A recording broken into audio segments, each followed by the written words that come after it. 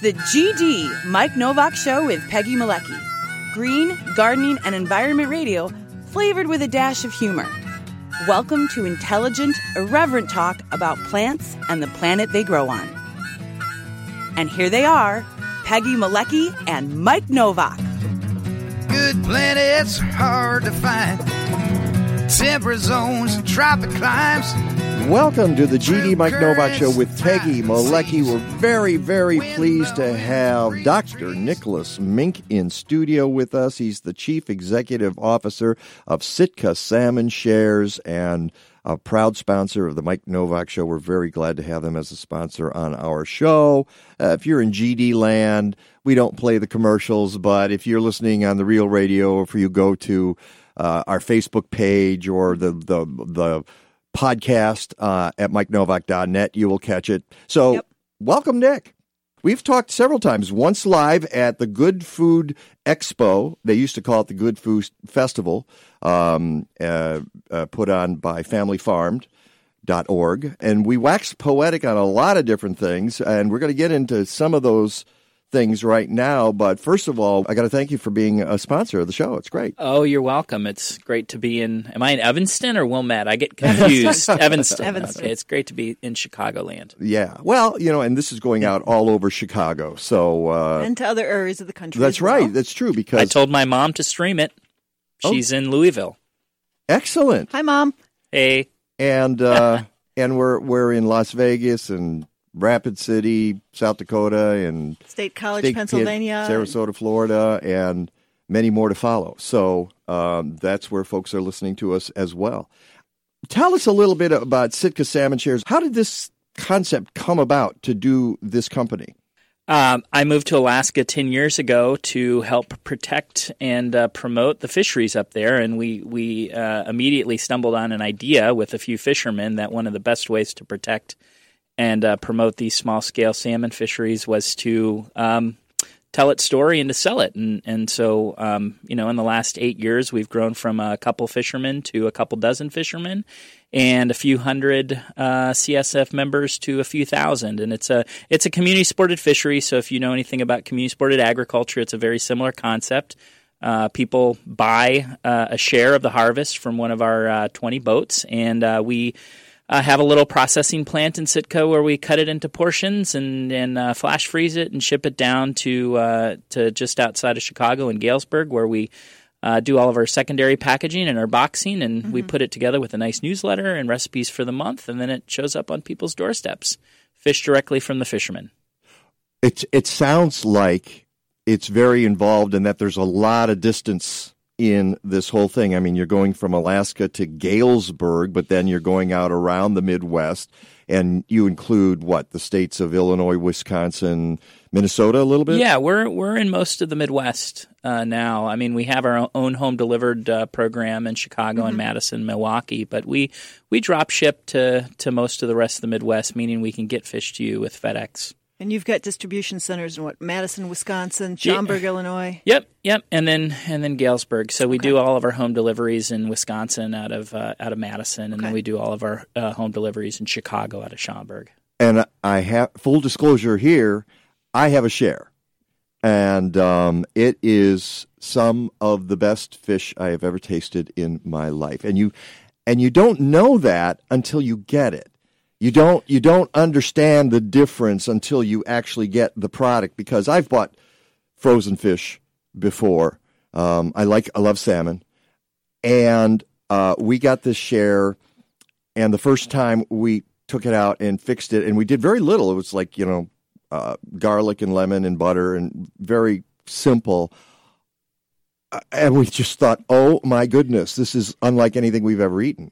Yeah, seafood is just one giant market failure after another, right? Whether it's quality, whether it's sustainability, whether it's fish fraud, and there's all sorts of things you should be doing to a fish when it's pulled out of the water that the current industry doesn't do, as it relates to creating a quality product. And unfortunately, industrial fishing methods and industrial aquaculture methods don't allow that to happen, and so most of the time people don't like fish. I was just talking to a couple of friends, and we were discussing that. Imagine if 2 out of every 10 gallons of milk we bought at a grocery store was bad.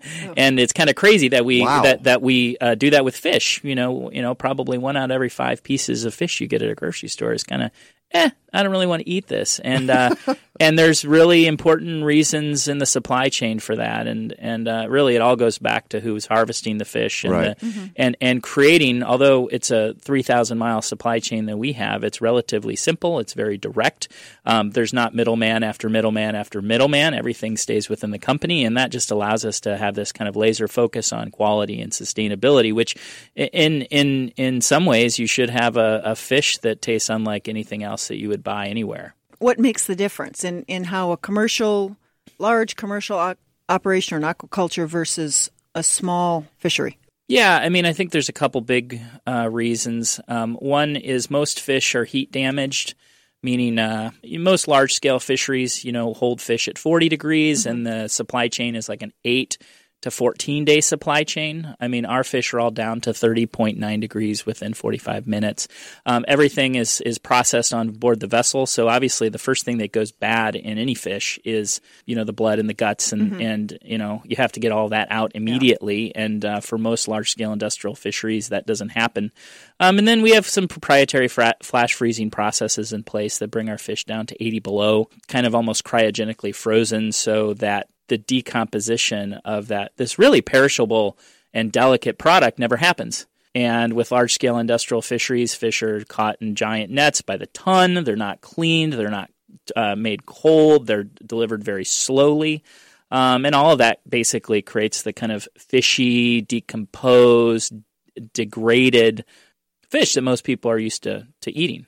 Yeah, smell, texture, taste. You mentioned last time you were on the show that if you buy frozen fish, there's a good likelihood that it will have been that way for over a year. Oh, yeah, at least a year, and it will have. There's an even better likelihood that it was shipped to China, where it was defrosted, cut into portions, refrozen, and shipped back to San Diego. My goodness, yeah. Yeah, so that's the typical supply chain. Is your fish is over 18 months old, I would say, and then it's traveled. At least from Alaska to Seattle, Seattle to China, China to San Diego, and then sits in a warehouse, and then eventually gets to your grocery store, often months later. What about the catching of the fish? Your fishing families use lines, right? Yeah, everything that we can catch on hook and line is caught on hook and line, and it's the most ecologically sensitive way of doing it, right? There's some studies that suggest we leave 4 out of 5 fish in the water. So when our guys put their hook and line down there, they catch 20% of the fish, and the other 80% are able to reproduce that population. And when you buy from a larger net fishery, which is the vast, vast, vast majority, 90% of the globe's wild fisheries, it's you are indiscriminately catching everything that's being scooped up by that net. And obviously that's not a very good thing for our oceans. It's not a very good thing for our fish. And it's also not a very good thing for fishermen who want to do things the right way, because it creates a lot of disincentives in the market. You said you went to Alaska, to backtrack a little bit here. You said you went 10 years ago to change or to help the fisheries up there. What were CSFs a thing at the time? Yeah, I think most people think the first one started about 10 years ago in Maine, and so they were very, very, very new. And we actually worked. There's actually 2 Sitka CSFs. There's one that operates locally called Alaskan's Own, and they sell to folks largely in Southeast Alaska. And we worked with them. They launched, I believe, 2 years before we did, and we launched this Midwestern model that was largely taught to us by what they were doing. So it's a relatively new thing, but now there's 400 of them, and they reach from coast to coast. It's obviously they're Like with farmers, they help share the risk for fishermen. They help get They help get consumers better quality fish, and they help improve the livelihoods of these, small scale artisanal style fishers that still exist in a lot of places in the United States, but have a pretty doggone hard time competing against the industrial fisheries model, which you find at most grocery stores and in most anywhere where you buy fish. Well, that's part of the economics of it. How else is this sustainable for the fishing families? Well, I mean, it's nice to know. One of the crazy thing is people don't understand. A lot of fishermen don't know what they're going to get paid for a fish when they deliver it to a large processor. They might not find out for weeks or months. And our fishermen know what they're going to get paid. They know months in advance what they're going to get paid. We remove a lot of volatility from the market. We work with our fishermen to give them short-term loans to start the season. And for them, it allows them to perpetuate this sort of smaller scale artisanal lifestyle that they've always had. Remember, people have been, the Tlingit have been fishing in Sitka for, tens of thousands of years, but commercial fisheries have been in Sitka for, 150. And it's only been in the last 30 years that technological innovation and large-scale industrial aquaculture and large-scale industrial fisheries have profoundly eroded the way in which these small-scale fishermen can do business.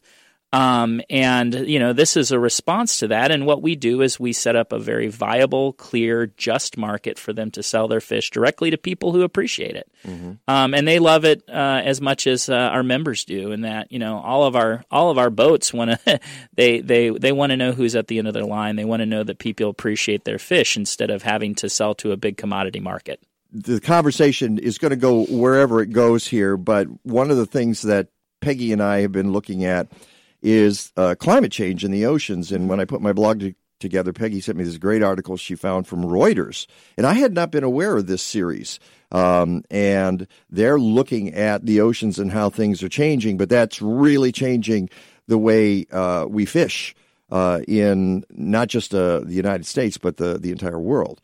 So what's the basic effect of climate change? I know when it warms the oceans, the fish move generally to cooler water, at least do all species like cooler temps, or are there warm? There's warm water species that are moving up into Sitka in new ways, and the oceans are warming faster than the land, and Alaska is warming faster than the rest of the lower 48, and so.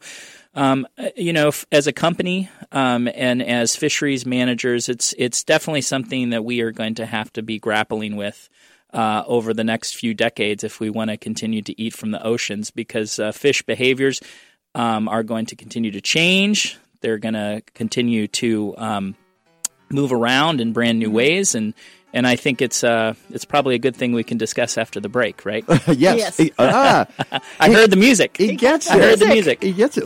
You're going to take over this radio show when I'm done here. All right. This GD podcast is brought to you by the Envy Heater. The Envy Heater is a super efficient wall-mounted electric panel heater that looks great in any setting and heats up a room in just minutes. Costing only 4 cents per hour to run, the Envy Heater is a great product for people looking to reduce their carbon footprint and save money. Safety is a priority. They're great for homes with small children and pets because of their cool-to-the-touch design. It's easy to install Envy, and you can do it yourself in just a few minutes. Have more heat when and where you want it, and spend less money with the Envy Heater. That's spelled ENVIHEATER.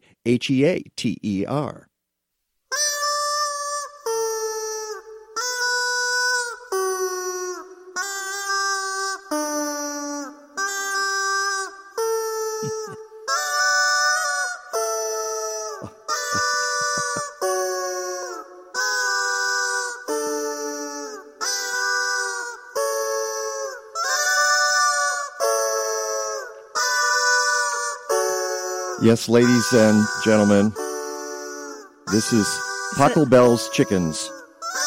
I was going to say it was chipmunk chickens. No, these are This is being performed with rubber chickens, and this is a group called Two Set Violin, or is it Two Violin Set? I don't remember. It's all over the inner tubes, and it's this guy squeezing a rubber chicken, and there's 4 screens, and you can see the whole Taco Bell chicken. So there we go. Okay. It's not quite holiday, but I had to put that in there. Welcome back welcome back to the Mike Nowak Show with Peggy Malecki. Nick Mink is in the studio. Hey, we have a winner, Ellie. All right, do we have a name? Mary. Let's talk to Mary. Mary, you're on the Mike Nowak Show with Peggy Malecki. How are you doing? Hi, Mike. I'm doing fine. I assume you like salmon, you like fish. Yes, I do. Fantastic. A lot. Well, you're going to get the holiday package, the holiday, what do they call it? The kit? The holiday box. The holiday box. Limited edition. Limited edition. She didn't say what the answer was. Yeah, this is important. See, we got to make sure we got this. What is the answer, Mary? Vetted. Oh, the king salmon. Yes. All right. There you go. Winner. And what was there were 2 species actually, right? Well, it's a king or Chinook. It's the same species, just it different is. Okay, variation as to. Generally in Alaska we say king salmon, and in Oregon, Washington, and California they say Chinook. Oh, the first time I had it was in Idaho. I have friends who live there, and they made the salmon for myself and my husband, and that's why I knew it. Fantastic. Well, I'm glad. See, it comes in handy to go visit your friends in Idaho. I think I will do that tomorrow. There's still a few Chinook in Idaho. Yeah, not very many though. Up the Snake, not like they used to. Yeah, because they've part of the damming and all of that has kept the runs. And isn't that amazing though that the runs would go that far inland into Idaho? Yeah, these king salmon or the Chinook salmon are fish that are made to do these thousands and thousands of miles runs, and so. The Snake, the Sacramento, obviously the Columbia was the really big Chinook or king salmon river that at one time had 10 million king salmon running up it every year. And to give you some perspective, that's probably around a couple 100,000 now. So king salmon particularly are not a very resilient salmon in the face of climate change, and their habitat and their has largely been destroyed by urban development and damming, particularly in the Pacific Northwest. There's still some around in and around Alaska. We still have some very large, untamed wild rivers, but some of the really important and amazing king salmon habitat is largely not viable anymore. Well, great. Well, thank you, Mary. We'll get that get the information off to Sitka, and they will get your holiday box on its way. Thanks, Mary. Good guess. Oh, well, thank you. Bye-bye. Welcome back to the Mike Nowak Show with Peggy Malecki, another satisfied customer. And you're talking about some of the things, Nick, that we've done. Climate change is one of them, but we've hindered fish in many ways, especially salmon, and bottling up their runs and making it impossible for them to procreate, basically. One of the things that we were talking about before the show was the in Alaska in the last election. Mm-hmm. Yep. And ballot measure 1 to try to protect that habitat. Yeah, I mean, we've done nothing but dam and destroy salmon habitat in most of the lower 48. I mean, if you remember, there's an Atlantic salmon which is now almost entirely farmed. That had really strong wild runs all in New England and the Northeast through the 1930s, and they're basically extinct as commercially viable wild populations there. The lower 48, Pacific Northwest, California, Oregon, and Washington, a lot of that salmon habitat has been declined and damaged, and we're seeing the effects of that with that the southern resident orca population that's basically starving in Puget Sound because they don't have enough king salmon or Chinook salmon. And Alaska is one of the few places left to have really good, protected, viable salmon habitat. And just in this last election, the Alaskan voters put a measure on the ballot to try to further protect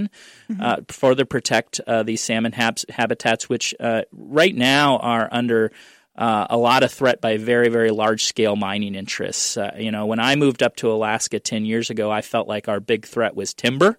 And in the last 10 years, it's really transformed to mining. And Alaskans put a measure on the ballot to protect salmon habitat even further than what they have up there. And unfortunately, millions of dollars of money poured in from outside multinational oil, gas, and mining development companies, and spread a lot of it misinformation. And unfortunately, the measure was defeated pretty soundly. Really? So it suggests that we need to have in Alaska constant vigilance to protect this really one last pristine place in the United States, but also to protect this natural resource that if you just protect the habitat and make sure you don't catch so many of them that they can't reproduce, these salmon will come back forever. And they'll produce jobs. They'll, continue cultural traditions. They'll make sure that Alaskans, as a state, have a livelihood. And unfortunately, some of the nearsightedness of, I guess Americans have always been somewhat nearsighted, but the nearsightedness we're pretty good at being nearsighted. Yeah, we're good at nearsightedness. I mean, the nearsightedness of some of these large scale mines on these really world class salmon habitats is pretty depressing. Yeah. So the point being that had the law passed, the waterways would have been protected from the runoff from mines? The state of Alaska would have better protection for salmon habitat, and two, there would have been more consequences, and had these large scale mining interests would have had more liability. In the case of some sort of failure. Well, God forbid we make oil and gas companies have liability. Yeah. No. So, unfortunately, there's a misinformation campaign that talked about how outside environmentalists had come and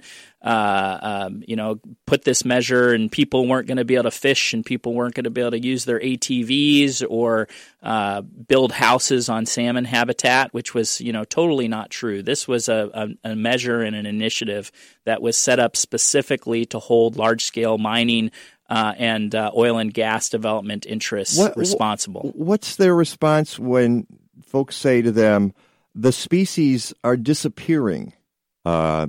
Is that they don't care, or what? I mean, what's the counter argument to that? If you don't give those rivers back to the fish, they're going to go away. They're not going to exist anymore. Yeah, I mean, their counter argument is that their technology is safe, and it has more to do with what's going. This is climate change, but some of these declining populations, it has more to do with what's going on in the ocean than it does on the terrestrial habitat, and so. They've pointed over and over again to projects that have, largely not destroyed salmon habitat, but of course there are examples of real huge, large-scale mining disasters that have. The big one happening about 10 years ago in Mount Polly, which is a mine on a tributary of the Fraser, which wiped out years of sockeye salmon in one of. The Fraser is one of those largely undammed wild rivers that still has incredible salmon habitat. So, it's unfortunate that this is where we've come to, but it sort of is. It is. Are we still? Maybe you don't know about this, and this question's out of left field, but you went down this rabbit hole. The effects of the Exxon Valdez. Are they still being felt in Alaska? Oh, yeah. I mean, so that was 30 years ago now. Yeah. The herring has never come back. The herring is this real keystone species on which the rest of the food web is built. And in Prince William Sound, the herring have never come back. A lot of the crab haven't come back. And so, that is still being affected, is still affecting fishermen and coastal communities in Prince William Sound. And people forget, I mean, that was 30 years ago, and we still haven't seen some of these really important fish populations recover. And I don't think we've even begun to understand the damage that was done in the Gulf of Mexico. No. With the Deepwater Horizon explosion. And I mean, that pumped out a lot more oil into the Gulf in a warmer area. We're just going to be paying the price for that for a long, long time. Yeah, absolutely. So that is Dr. Nicholas Mink. He is with Sitka Salmon Shares. Very quickly, you were talking about the Pebble Mine. Pebble Mine in Alaska, which was involved in this initiative that got defeated. Yeah, the Pebble Mine is a large-scale open-pit mine that is being proposed at the headwaters of this really important salmon habitat called Bristol Bay, which is the confluence of like a dozen of Alaska's most important sockeye rivers. And one of the reasons why Measure 1 was put on the ballot is because of how profoundly damaging a significant event on this Pebble Mine could be for really the world's last remaining big pristine sockeye habitat. And that millions and millions, hundreds of millions of sockeye swim up this bay every single year, and there's thousands of fishermen and tens of thousands of jobs, and that are all being threatened by this Pebble Mine. And so that was the impetus for this Measure 1. One of the things I discovered in putting this together was that aquaculture is becoming a big thing. What they call capture fisheries, which is where you catch the fish, and then the aquaculture production, which is where you raise the fish. And aquaculture production has gone up considerably in the last few years. Is that a good thing? Is that a bad thing? Is it in the middle, indifferent? How do you feel about it? So I think aquaculture, there's now more fish that are farmed than are caught. I think they assume that, and so I don't know. I'm looking at your graph, and it's about right. It's about equal. That's from the new Food and Agriculture Organization from the UN study. Yeah. So there's about as many fish that are farmed that are caught, and it's a good thing and it's a bad thing. I always like to think of the question shouldn't be about farmed versus wild. It's about production and harvest methods, right? There is some really good aquaculture out there that has a minimal impact on the environment, doesn't degrade ecosystems, doesn't have bad runoff, isn't utilizing destructive fisheries methods to catch the fish that become the feed for this aquaculture, which is one of the big things.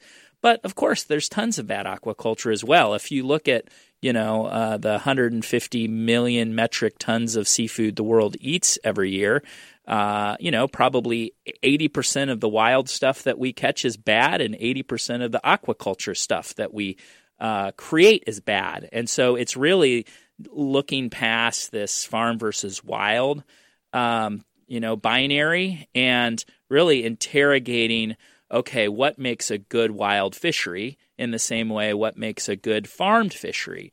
And the principles are still relatively the same. Is it, not consolidated as a family operation? Is it not degrading the ecosystem that these fish are being raised or caught in? And so I think the world needs aquaculture, but it also needs aquaculture that is generally much better than what the current aquaculture, the global industrial aquaculture like system. Anything, it gets turned into... it just becomes efficiencies and outputs and capital and, return on capital invested and... Make more money, more money. And when it becomes that, then you get the degradation of the habitat, you get the poor quality for consumers. And so... And that's just as clear with wild fisheries as well. And so we really, as consumers, have to remain very vigilant. And I don't think we can rely just on this simple wild fish is good and farmed fish is bad, because that's just not really the case, and not a good rule of thumb all the time. There you go. Now you know all about how to shop for fish, how to shop for salmon. I would tell you, if you're listening in GD land, you should get a share.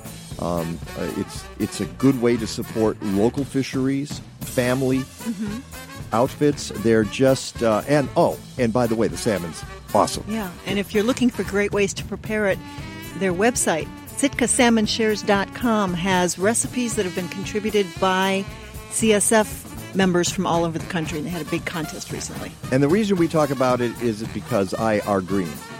You are green. We are green. We are green. IR Devo. That's right. We are green. IR Devo. Until next time, go green or go home. Stadler? What? Is that it? Yes, it's over. How'd you like it? I don't know. I slept through the whole thing. Well, you didn't miss much.